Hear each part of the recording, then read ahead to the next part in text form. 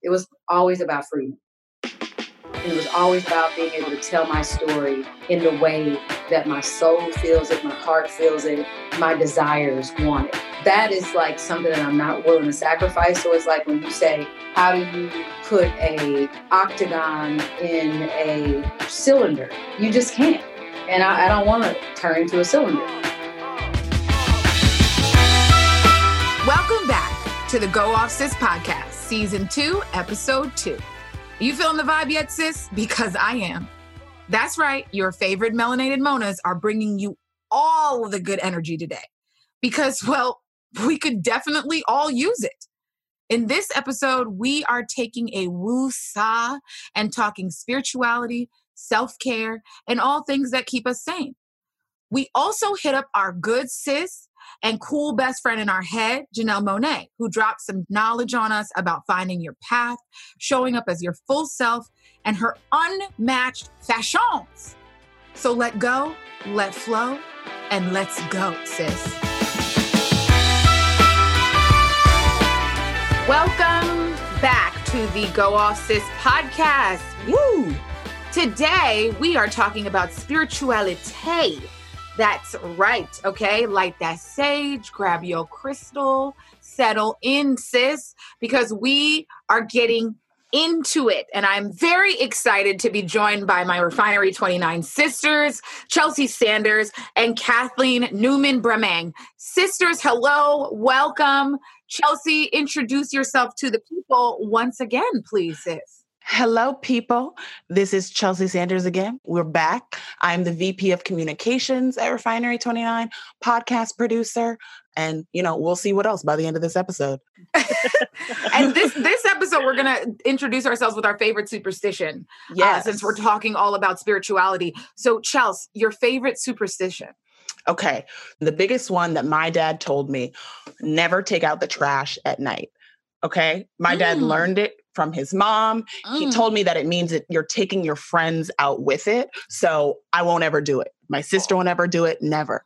Also, I'm a single girl in New York, so I probably shouldn't be heading into dark trash rooms at night anyways. Like, I've seen that scary movie. That's the start of Scream 2. So. And Black people always die first, so we ain't trying to have it. Kathleen, our Canadian sister, please say hello. Hey. Introduce yourself. I am Kathleen Newman-Bremeng, first-time caller, long-time listener. I'm the senior writer at Refinery 29 Canada, and my favorite superstition. Okay, I always still knock on wood. I'm very much about not blocking your blessings, and I feel like if I say something negative about my future, I always have to knock on wood, or knock on my head, or knock on someone else's head. And then there's one, my godmother, she was like, if you always have money in your wallet at all times, whether that's like a bill, dollar bill, whatever it is, because then you're not going to have money. That's a real one. I think that's a West Indian thing. So shout out to all the West Indians who are listening. And hello, sisters. My name is Danielle Cadet. I am managing editor of Unbothered. I am also the VP of content development and strategy at Refinery 29. And my favorite superstition is, I do not know where this comes from. Like I said, I'm Caribbean. I'm first generation American. My family is from Haiti. I have always been taught that if you sweep over somebody's toes, you don't put a broom over someone's foot. I don't know what it means. It's bad luck. It's not good. I just don't do it. I remember I did it once and my grandmother flipped out. And so I've never done it again. So we're going to get into it because we have a lot to discuss today. And I want to talk about how we kind of came up with this topic is, how we all came into spirituality in our own right. And, the reality is, as Black people, we were raised in the church. I grew up Catholic. I am a very strict Catholic. I've done all of my sacraments. Okay. I was married in the church. I grew up in the church, and it was not a joke, as my grandmother says. Like, it is not a game. And, it was all about Jesus. And I grew up in a very strict and specific, Christian household. You know what I mean? But I think as I've grown up, I've definitely developed my own sense of spirituality. I certainly think we've seen this as millennials. Spirituality looks different for us than it did for the generations prior. Chelsea, what's your background when it comes to spirituality? Yeah. So I also grew up in the church. I'm born and raised in LA. I'm a fifth generation African American. I've been here since 1750. I have all my papers. Not 1750. Yes. Come on. Yes. I know exactly where I've been and where I'm supposed to be. You know who you are and whose you are, sis. Come on. Say it again. So that means I grew up in the AME church, which is African Methodist Episcopal. So I went to church every Sunday with my family too. But also on the other side, I grew up with a lot of spirituality. Both of my parents are practicing yogis. They've been doing it for over 30 years. My dad had a business deal that went badly. And the guy was like, I can't pay you, but I can give you free yoga for life. And I've never heard a blacker way to get into yoga. I was about to say that's about the blackest thing I've ever heard in my life. And to this day, no Sanders has to pay for yoga. So if you need the hookup, just say you are Sanders. That's on that pro tip. I'm about to introduce myself as Danielle Sanders from now on. So I grew up very much spirituality and religion were hand in hand. My mom even teaches it to this day. So she especially has been someone in my own spiritual journey that has been influential and has shown me aspects of spirituality, whatever that means, whether that's yoga, wellness. I love that. And we're going to get into that a little bit more. But I find that so interesting because, you know, for me growing up, those two things were not, they couldn't coexist. You know what I mean? And I find that fascinating. And Kathleen, I think you have a similar experience too, as well, right? Yeah. So my mom's Jamaican. My dad's from Ghana in West Africa. And they're both devout Christians. Like we grew up in an evangelical Pentecostal church going every Sunday. And it was just like, if it's in the Bible, like the Bible's word is bond, that's it. What the church says goes. Anything that was seen as kind of spiritual and not religious was evil. And we don't do that. Like even superstitions. I remember one time I said that thing that kids said, you're like, step on a crack, break your mama's back. And my mom was like, heard me say that. And she's like, what devil thing did you just say to me? You know? And so don't bring that in here. Don't bring that in my house. Right. And so it was always very, very separate and very, very strict church. I hear you. If my grandmother ever felt like that was the devil, okay, it was just like that. It was the end of the world. I do think that so much of that background informs who we are as a generation and informs so much of how we commune as a generation and how we connect spiritually, you know, and there's been so much research that has shown that there are more Black millennials that aren't identifying necessarily with a specific religion, even though we do have that background. I think for us, it looks like so much more now. For me, one thing that is part of my spirituality, which coming from a Haitian family, I definitely got a lot of side eyes for this, but like therapy is such a huge part of spirituality for me. You know, I was diagnosed with generalized anxiety in 2012. I have had bouts of depression and experienced depression in my life. And I started going to therapy and I remember my whole family just looking at me crazy, like, what are you doing? Like, go to church, like light a candle. I don't know what we're talking about. It was very like, oh, well, Danielle, you know, Danielle does the therapy. Not the therapy. You know, anytime old folks put a V in front of it, Danielle goes to that, she goes to that therapy, okay? And that's real, you know what I mean? But for me, therapy really is part of my spirituality and journaling has become part of my wellness. And it is certainly something that's so important to me. But I will admit that, like, I do think that I've grown up sort of rejecting sage and crystals. I've never gone to a medium or to a psychic because in life, my grandmother would kick my ass. In death, I think she's going to haunt me. So I'm like, I'm afraid, you know what I mean? But I do know that, like, for so many people, that's part of their spirituality as well. And Chelsea, I want you to talk about this a little bit because I know you have personal experience here. What you just mentioned, this idea of like being afraid of this psychic energy, whatever it is something that I think a lot of people feel. They're afraid of whatever the psychic is going to tell them. But the way that I grew up, it was very much, all right, a mindset of abundance. There's no one right way to be spiritual. So why not explore different paths? So I've been to several psychics. The first time I went, I was about 15. And I sat down and she told me that the only thing that was blocking me was me. And that if I wanted, I could, stand up and marry Justin Timberlake, quite quick. I want to find this woman and I want to fight her right now. Yes. Yo, me too. But at 15, Justin Timberlake was a black girl's kryptonite. True. I was like, this is it. Jessica Biel, you had your one moment. I'm going to need you to step into the 8th heaven. Good luck and Godspeed. I am dead. Not the 8th heaven. Yes. I know that there are psychics that, capitalize on other people's insecurities. But in my life after that, I've had many an experience with people who I believe have a true gift to share. I also visited a numerologist. I've had my readings done and found real insight there. Not about, telling me what to do, but just more about the opportunities that I can be better about presenting myself with. Or again, even potentially being a vessel for other people because I recognize in them something that I feel, and often vice versa. People have come up to me on the train, on the street, saying like, I don't know what it is, but I had to talk to you. Or I'll feel that same way and have to go up to someone I know or someone sometimes that I don't know. Yes. So if I can believe in it and I can share it, I certainly will give other people the grace too. My God, I love that so beautiful. much. And I love how you started that was just coming from a place of abundance, right? Like, I do think abundance is such a impactful and such a strong word. And I think it is for so long something that I've personally only associated with a specific type of spirituality. And I do think, that this is, again, an experience that our generation has had, is that we're just so much more open and receptive to things that maybe we once weren't prepared for, like one thing I struggle with is meditation. Like my mind just kind of keeps going all the time. But Kathleen, you meditate, right?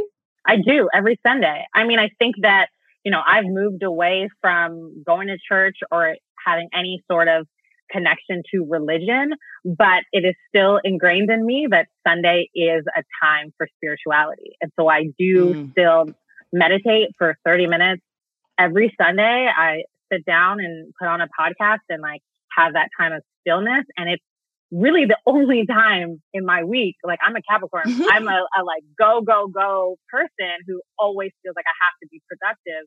And Sunday, again, because it's just ingrained in me, is the day that I meditate. And it does feel very spiritual. And it feels like me, like Chelsea, you mentioned the idea that we don't want to be told what to do. And I think that religion, a lot of the time, and the religion that we grew up with was exclusionary. It wasn't abundant. It was like, this is this way and that's it. And I think that's why so many millennials, Black millennial women specifically, it's like, don't tell me what to do. Yes. I want my own path. I want my own journey. And for me, meditation feels like that. It feels like I control it. There's nobody preaching at me, telling me how to live my life.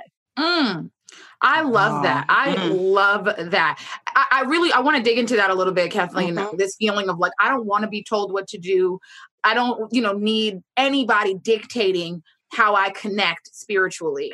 Yeah. So my parents were devout Christians. We went to church every Sunday, and their marriage was very much, to me, connected to going to church every Sunday. I am an adult child of divorce. They divorced in my late 20s, which is a couple of years ago now. And when that happened, it was very much like, we found out that my dad wasn't who we thought he was. I have 6 siblings that I did not know about.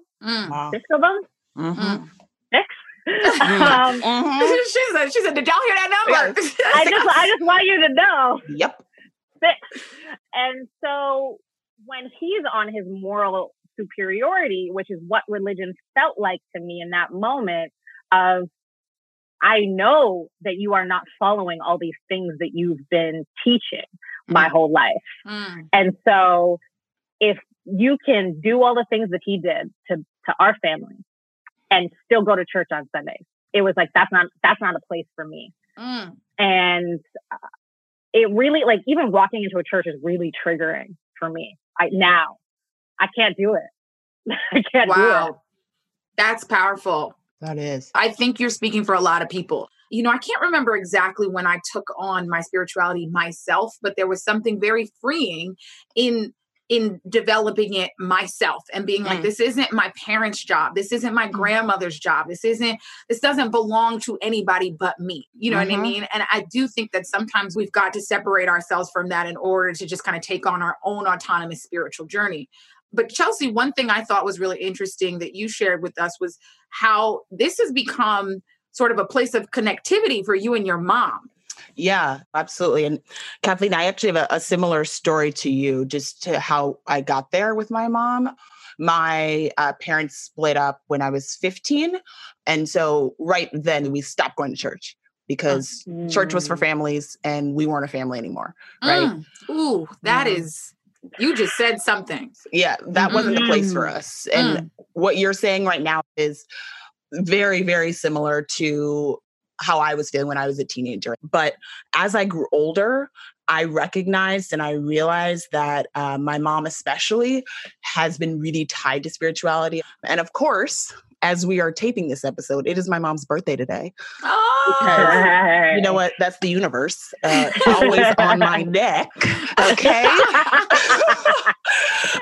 So I actually talked to her earlier today, and it was interesting because she said that she had grown up in a really prescriptive household. And what she never wanted was for me to feel like I wasn't enough. And so what that meant as I grew up and as I became an adult was that we found harmony there. We found harmony in being ourselves, our full selves, in a way that we hadn't when I was younger.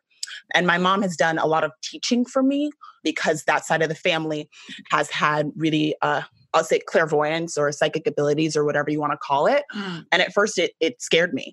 I was, having dreams that were coming true and things that we call maybe deja vu, but they felt familiar. They were sort of memories of the future.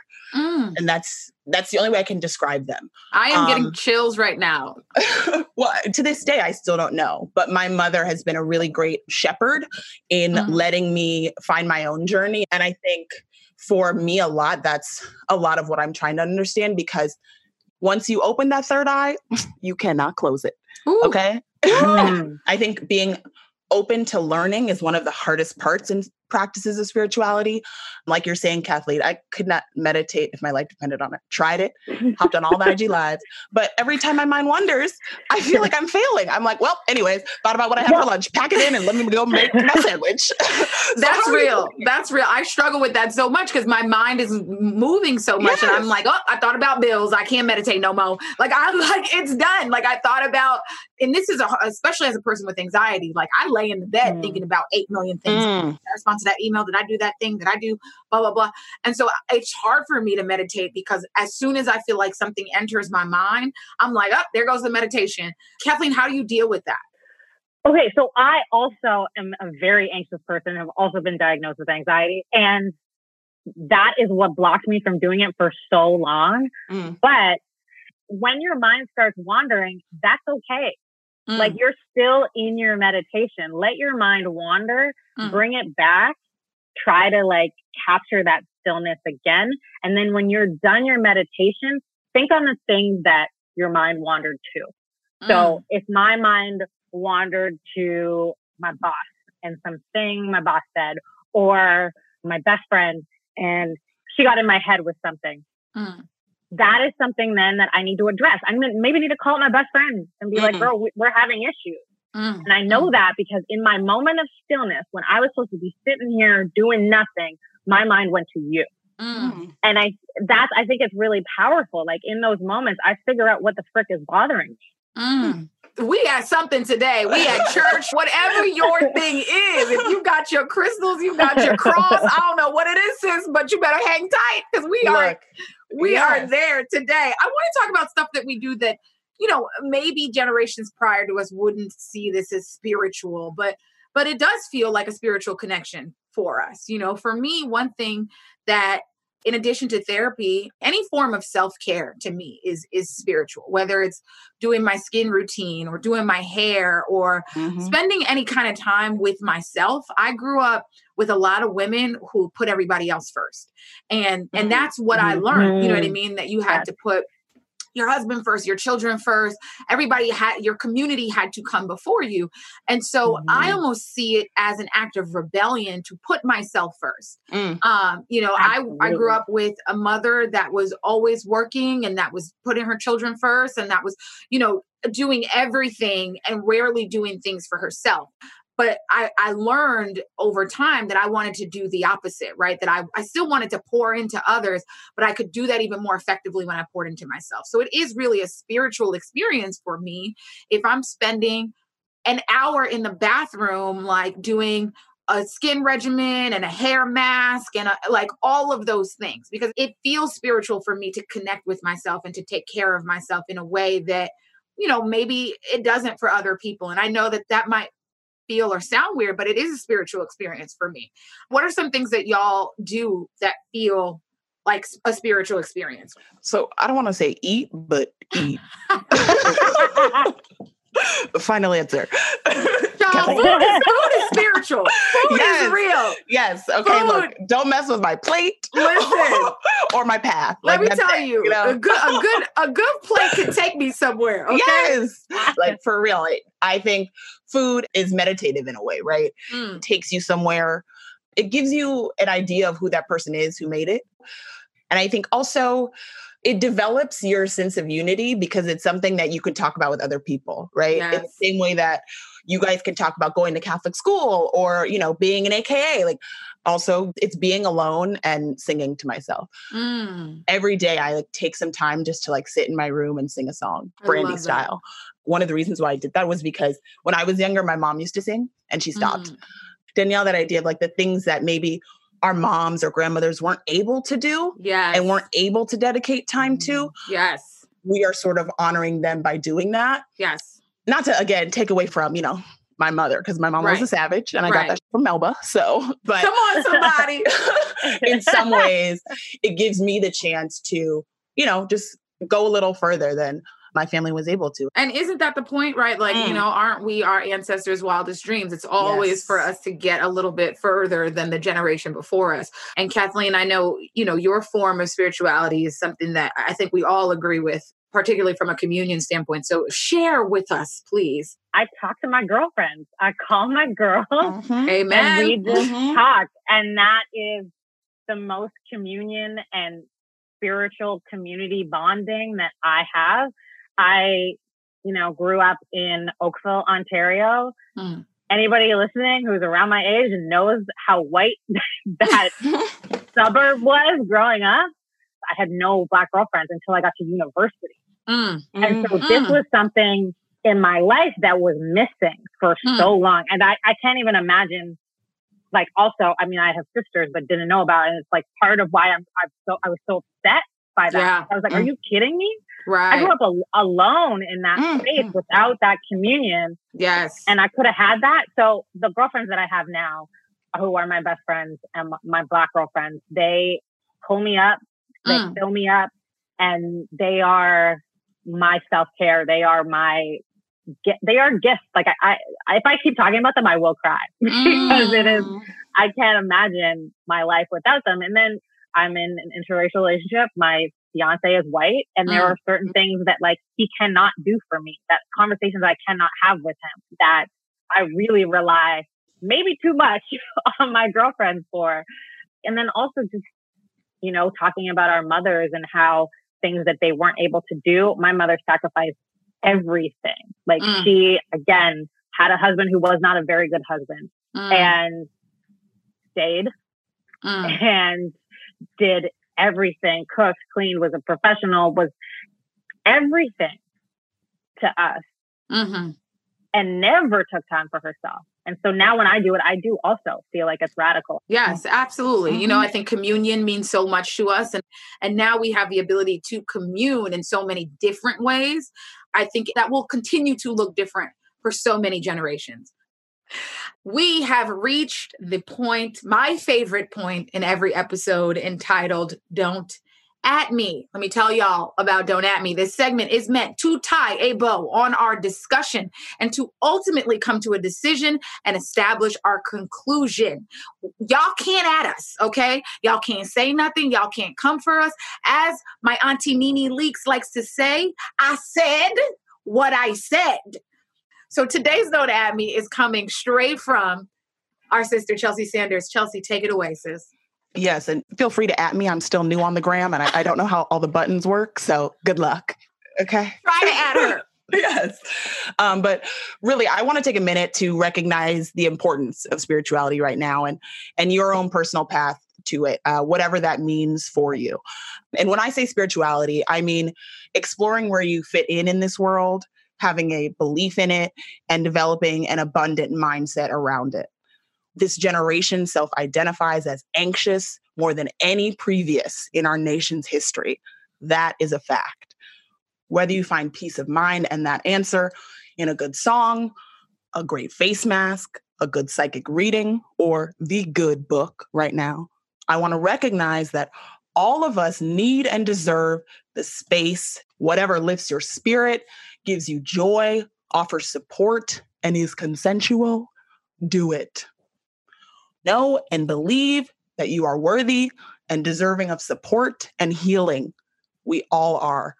And I will end with a quote from the late, great poet and civil rights activist Audre Lorde, who said, "Caring for myself is not self-indulgence. It is self-preservation. And that is an act of political warfare." So don't block your blessings, sis. And most definitely, don't at me.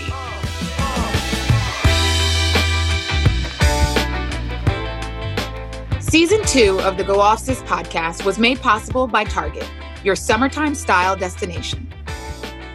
Sun-kissed skin, bold fashion, undeniable confidence, summer is still happening. And this season, Target makes it easy for you to celebrate your melanin, soak up some sun, and bring your best summer style to life, whether you're on your balcony or in your backyard. Their inclusive range of summer wardrobe essentials are here to glow you up no matter what. Head over to Target.com or the Target app to check out all the new looks. Because wherever you are, you know we're keeping that same summer energy.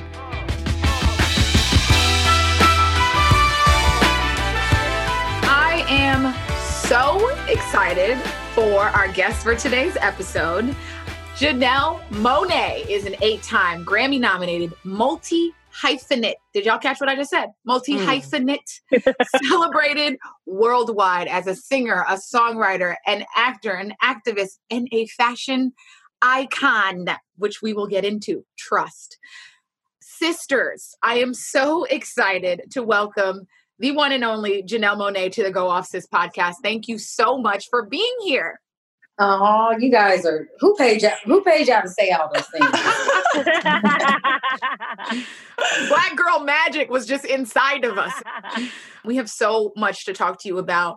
And this episode specifically is about spirituality and, you know, our finding our own autonomy, our voice. And I think that you are such an incredible example of that. You have such a distinct brand and a personality that's just refreshing and affirming for our community, especially. It's incredible. And everything from your pop android persona to your signature black and white color scheme.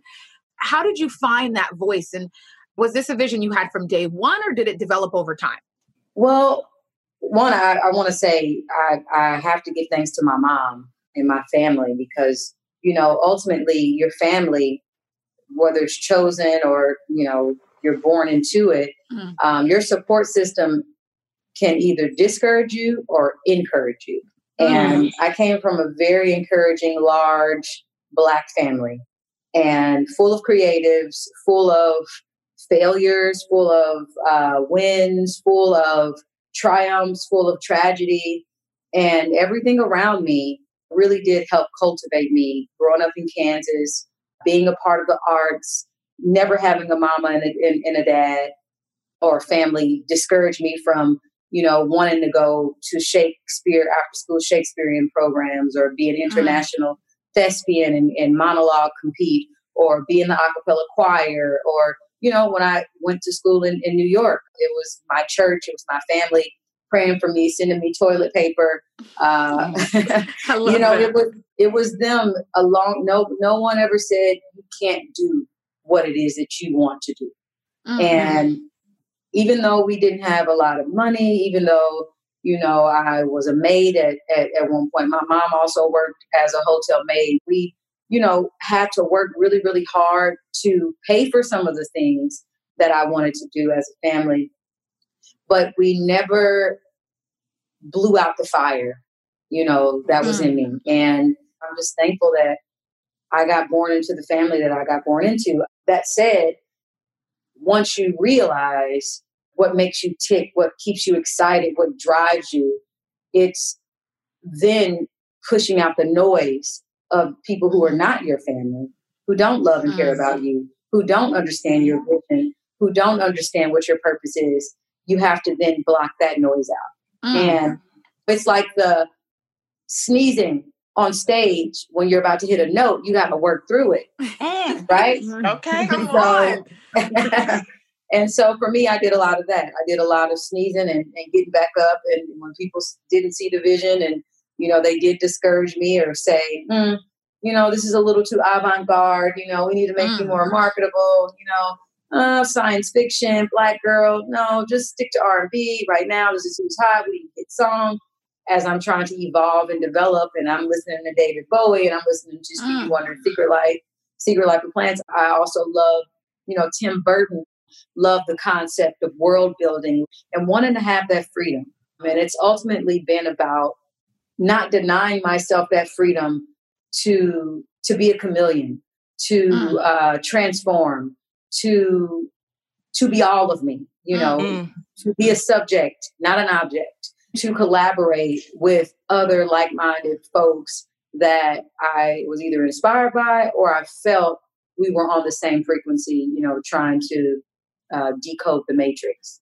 Oh my gosh, this is a whole word. Something that you said is just this idea of freedom. And I think for, so often, particularly Black girls, Black people don't get to experience that freedom. Oftentimes the industry and just people overall put Black women in a box and kind of assign them an identity.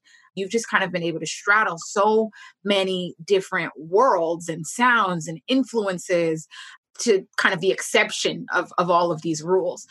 How have you been able to manage that? And has that been intentional?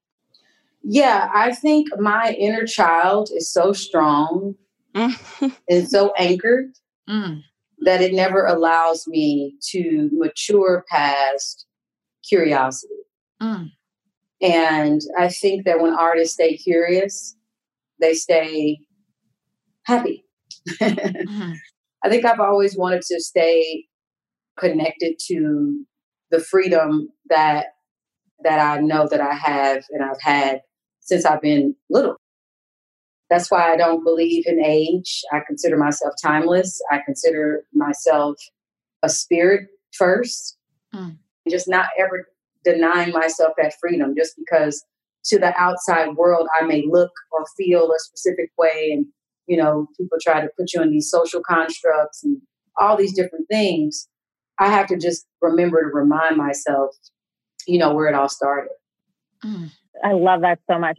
One of the most inspiring things is that you're also a CEO of your own imprint. You've always talked about owning your voice and owning your art. And we're seeing those conversations come up more now in the music industry where artists, especially Black women artists, are talking about owning their work. And so I just want to know how important that's been for you in your career and how you've been able to be strong in that so early before anybody was talking about it. That's a great question. I think I have to go back to my family. Growing up, my parents never owned a house. We never had a home. We lived in a duplex. We lived with my grandmother. We lived with my aunt. And so when you think about ownership, because we never really owned anything, it was always rent or it was always temporary. That word became very important to me. It was just I have to own something. I fundamentally believe that we're designed to be better than our parents. So if my parents didn't get an opportunity, okay, all of this sacrifice that they put into me, let me make this go to the next level. Just like when your heroes open doors for you, in the same way that like Missy Elliott has opened doors for women. I try to always pay forward. Outkast opened up doors for, creative Black artists, Lauryn Hill. Like you can think about Prince, in the same way I think about my parents, and I'm just like, I want to make my parents proud. And, they didn't sacrifice this for me not to own, and not to achieve what ultimately they were striving to achieve. We were so on the same wavelength. The universe is speaking through you right now. Right. Absolutely. And so much of the sacrifices they made were so that we could be able to do those exact things. So it's giving me chills right now because we are on the exact same wavelength. I feel the exact same way. But when you talk about achieving and those dreams that you're striving towards, and correct me if I'm putting this on you, but what goes hand in hand with that in the music industry and in acting is awards. And you've been on, both sides of the award season, but you've been nominated for 8 Grammys. And like, girl, I'm such a fan of you. I was mad when Dirty Computer didn't win Album of the Year. Yet we know how those institutions treat Black women. Mm-hmm. So how do you feel about all that? Do you care as much as your fans care? Oh, that's so sweet of you. And I think I'm like that with certain people. Like I'm really big fans of, still to this day, there are like certain Prince albums that didn't get Grammys. And I'm just like, are you kidding me? This is 1999. Like, what are we talking about? I've dedicated my life to the work. I've dedicated my life to the art. I knew this was going to be a long journey for me. Fame was never important to me. Awards were never important to me starting out. It was always about freedom. And it was always about being able to tell my story in the way that my soul feels it, my heart feels it, my desires want it. That is like something that I'm not willing to sacrifice. So it's like when you say, how do you put a octagon in a cylinder? You just can't. And I don't want to turn into a cylinder. Like I've loved that Dirty Computer had that representation at the Grammys and just in general, because it's such a piece of who I am and where I was and what I was becoming. I worked on that project for a very long time. And before I even knew that I was going to do this project, I was becoming the subject, and those songs were forming in my mind, but it had to be the right time.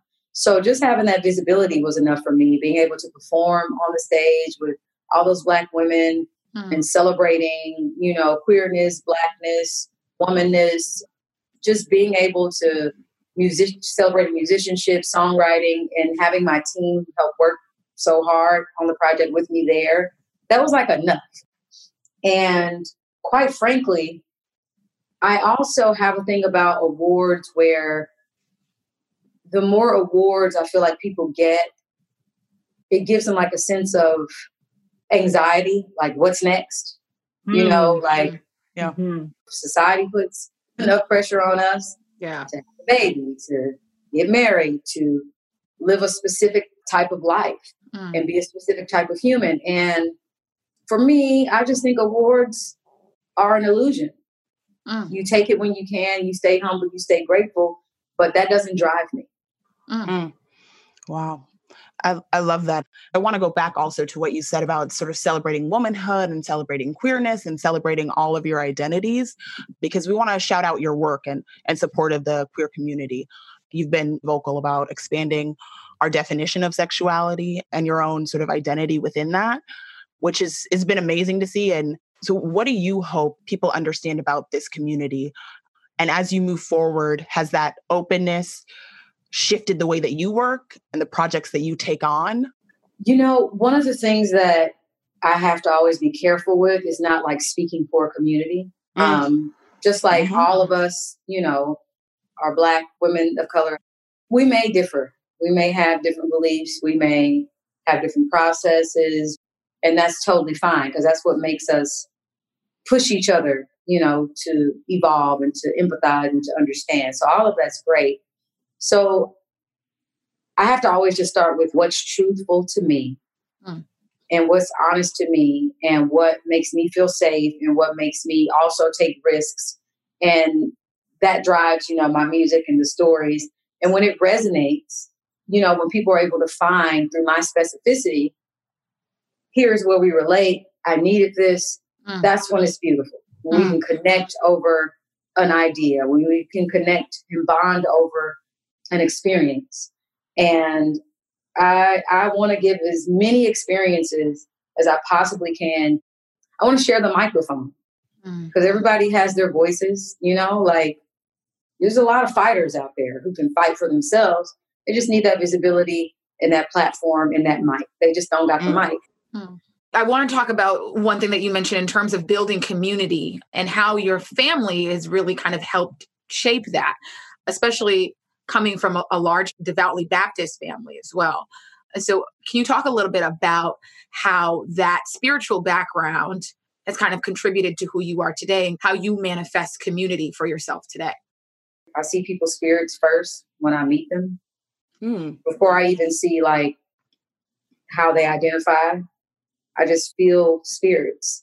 One of the things in church that I love, first, I love the singing because that's when I felt the spirits the most. That's when I felt like not the representatives of all these people at church working through things, but you felt a oneness. You felt a cry. You felt a yearning. You felt something deeper through the music. And that's a big reason why I sing and I emote. I try to at least at my shows in the way that I do, because emotion is tied to spirit. And I didn't necessarily grow up where every Sunday we had to go to church. If I spent the night over like an aunt's house who was on the usher board, I had to go to church. And I actually was wearing black and white because I used to be an usher. So I have so many photos of me just in like black and white uniform, all of me and my cousins, and just, ushering people on into the church. But it's been like a double-edged sword. Like it's community, it's something to believe in. They also can stunt your growth. And by that, it's fitting that octagon into a cylinder. It's like, if it's not this way, then it's not good enough. And it took me a while to dissect that. It took me leaving Kansas. It took me leaving my family, who I love and adore. But it was time for me to question. And I needed to be away from my biggest fans and my biggest judgers, to have time to think and to have time to live and to breathe and to understand, who I was outside of my tribe. Religion has started a lot of internal battles and wars, in the way that it has helped communities, it has also harmed communities, depending on who sits on the throne. And I think I religiously create art, but I want to learn as much as I possibly can about other spiritualities and why people gravitate. I think that we can be our gods and we can all be our devils. We're capable. I think we are that indeed. I think I choose to minister through music, and music has always been my biggest teacher and healer. Ooh, we're dropping a whole bunch of words. I am like, you guys are asking some really insightful questions. I'm happy to communicate with really, really smart people. Thank you. Thank you. So let's talk about your two upcoming projects. Season 2 of Homecoming. We've watched the first couple episodes. They are intense and incredible. And then Antebellum, which is out in August. And they're both, psychological thrillers, sci-fi. What drew you to those projects and doing that kind of thriller horror that I'm sure takes a lot out of you spiritually and emotionally? Oh, yes, they did. Last year was intense. I filmed Antebellum in New Orleans from like May to June. Mm-hmm. Went on tour, a European tour, like my last leg of the Dirty Computer tour. Went to Japan, all over Europe for like a month and some change. Then flew to LA and filmed Homecoming for 2 months. I didn't realize, because I'd never done, like, led a film, then led a tour, and then led a TV show in that span. I didn't realize what I had done until I looked at my calendar at the end of the year, and I was like, wow, I'm insane. And all the while, I had a health scare. I developed mercury poisoning. It was because of me switching my diet to become a pescatarian. I wanted to try something new, and I had lots of tuna, a lot of sushi. Should have read more about the harms or dangers are in eating high amounts of seafood. And I got acute mercury poison, triple the amount that if you have like the poison already, it was triple that. And so I was the whole time filming that, like, wow. Oh my God. In a whole different mind state. And I'm just so thankful I got through with it. I saw the work. I was very proud of it. You know, you waking up, your memory, it does affect your memory loss, your, it's a lot. Your character is going through the same thing, essentially, with memory loss. Right. Again, the universe stays on our neck. You're like, you know what? We're going to really make you get into this character. We're going to give you an experience that you will always tie to when you show up on stage. And that's exactly, what it was. The reason that I was drawn to both these characters is that they're actually very different. Very different. One, Antebellum, does deal with race. Like, you couldn't be white and play this role. You couldn't be Asian. You had to be a Black woman to play the role of Veronica in Antebellum. In Homecoming, season 2, I could have been anything. And obviously I am a Black woman, so I'm going to come from that angle, and I'm proud to do that. It wasn't dependent on that. And that's the freedom, like, giving me the choice to say, this is how I want to play this. And saying, man, I really don't see, a lot of Black women in these roles. One film in Antebellum, like, we were doing night shoots. It was intense emotionally. I just remember talking to family members, like, they were just like, what is wrong with you? And when I get into character, I'm in character. I live it. I don't want you to see Janelle Monáe. I want you to see Veronica. And I did a lot of meditation, did a lot of praying. I wasn't going to do Antebellum because I was scared. I was terrified with the subject matter. I didn't know what everyone was going to say. And I knew that it was going to be a very controversial film. It is, for me. Then going into doing Homecoming, which was going to stretch me, was an experience of great learning. And so that's what I loved about, doing both. I think they both stretched me, where it allowed me to step into a deeper role of leadership. So, I mean, I want to tap into something that you were saying about meditation, and because I've had this experience too, where I've looked back at my schedule and been like, oh, I'm crazy. Like, how did I even, how did this happen? And I love what you're saying about just meditating to get into the right headspace for your roles. But also, balancing all of these things. And I think as Black women, so often we power through, right? And we're like, I've got to show up. I've got to do it. Can you tell us a little bit about, your own self-care regimen and how you take care of yourself while you're doing so many things? That's such a great question. And it's an art. It's one thing I have not, you don't know you're tired until you're tired. And by then it's too late. I feel that in my soul. Like, it's too late. It's a 911. It's like, cancel everything. And that is something I honestly am still doing, because my life is changing. There are new levels that happen, and there's a new learning curve. You're feeling your way around. And when you're feeling your way around, you don't know the energy that you're putting out until you're tired, because you've never gone through that obstacle course before. You don't know it. And so when you don't actually know the coordinates, because this is a whole new level for you, then it's a little more difficult and it gets tricky. I don't want to speak for all of us, but I know that there are a lot of us who innately, like, we inherit this need to work. If you don't work, you're lazy. You're one sandwich away from being poor.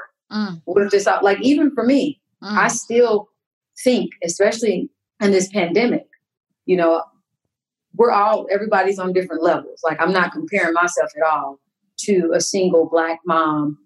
I'm not in that position. And I understand that. I'm a business owner. I own my own company. I decided that I wanted to be an entertainer. This is, you know, I'm freelancing. I'm freestyling on my income every day. You know, if I don't hunt, I don't eat. That we feel that pressure, like it can all be gone. And I do have that I still have that spirit, which is good too, because it motivates you and it helps you. Now at this point, I think we're all going to be questioning a lot when we come post quarantine. I think it feels like The Wiz, and you find out who The Wiz is. Like, this is how I feel right now. My Sundays are my Fridays. Right. My Saturdays are my Mondays. Yes. Like, all of this has been constructed. If you don't work within this 9 to 5 hours, or if you're not doing this between these hours, you know, you're doing it wrong. I'm questioning a lot about how we got to these structures and if they actually work or if they're just a scam. So I think that's where I am right now. And I think that I'll come back and hopefully we'll all come back with finding healthier ways to deal with ourselves. Because as we have to stay in, I think this is a moment and an opportunity for us to go in. Our audience will kill us if we do not talk to you about the fashions, about the clothes. Yes. We've got to talk about the fashion. You know, we're all on the quarantine fashion struggle, but I mean, you are a fashion icon. You have been known to kill it on the red carpets and to also make a statement. It's another way where you've made it very clear that you refuse to let yourself be put in any kind of box. Can you talk to us about what excites you from a fashion perspective? How do you make your fashion decisions? You know, what's important to you when it comes to expressing yourself through your style? I mean, honestly, it started, I think I found freedom and creativity with fashion through structure. It started with black and white. As you can see, many moons later, this is my go-to and my uniform, and everything starts there. I mean, I think there is power in simplicity, you know, and I strongly believe that. And I'm a minimalist by heart. I also not being able to afford a new costume for every show, or I couldn't keep up. Like, it was just like, it was impossible. Like, I'm on a community college refund check. Like, I can do thrift stores perhaps, but it was like, no, like I need to just get whatever my superhero uniform is and just do that. And then it morphed into, you know, this could be great to pay homage to the essential workers, which I just want to shout out. You know, like my parents, I've said this so many times, like my mom being a janitor, my dad who drives trucks still, my stepdad who loves his job, he's still at the post office, does not want to leave. You know, all the folks who are delivering, the nurses, the doctors. I mean, when I put on my uniform, when I put on you know, the base of my outfit, I think about them. And I'm just like, man, this keeps me working hard, because you have all these folks who are really the heroes. And I hope when we come out of all this, we remember that. Yes. We remember who it was. That part. Who put their lives on the front line, who couldn't see their families, you know? So by that, if I'm going to be an artist and I'm going to perform, in my mind, for me to be fully invested, it has to be tied to something bigger than me. This probably wasn't the answer you wanted, but wherever I am, I'm really just representing the community of people that I think have gotten the short end of the stick. But it has to tie back to things that are important to me and not be surface level, materialistic. And I think you find the art in that. So art and purpose drive my passion. Yes. Talk about the answer I wanted. The answer we needed, okay? That is crazy. Yeah. That's the answer we all needed. I mean, this is incredible. I mean, honestly, Janelle Monáe, we cannot thank you enough. I am speechless, honestly. Oh my goodness. You are so welcome. Thank you guys so much. It was beautiful to just connect with thoughtful humans, and thank you for supporting my work. I know we're in the middle of a pandemic, and I hope it can be light to all of you.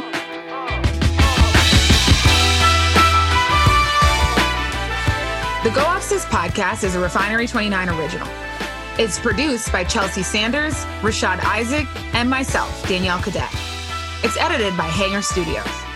My co-hosts today were Chelsea Sanders and Kathleen Newman Bremain.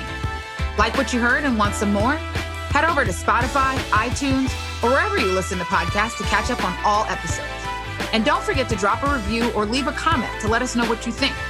You can also find us where it all started, on Instagram at R29Unbothered. Thanks for listening. And don't forget, it's okay to go off, sis.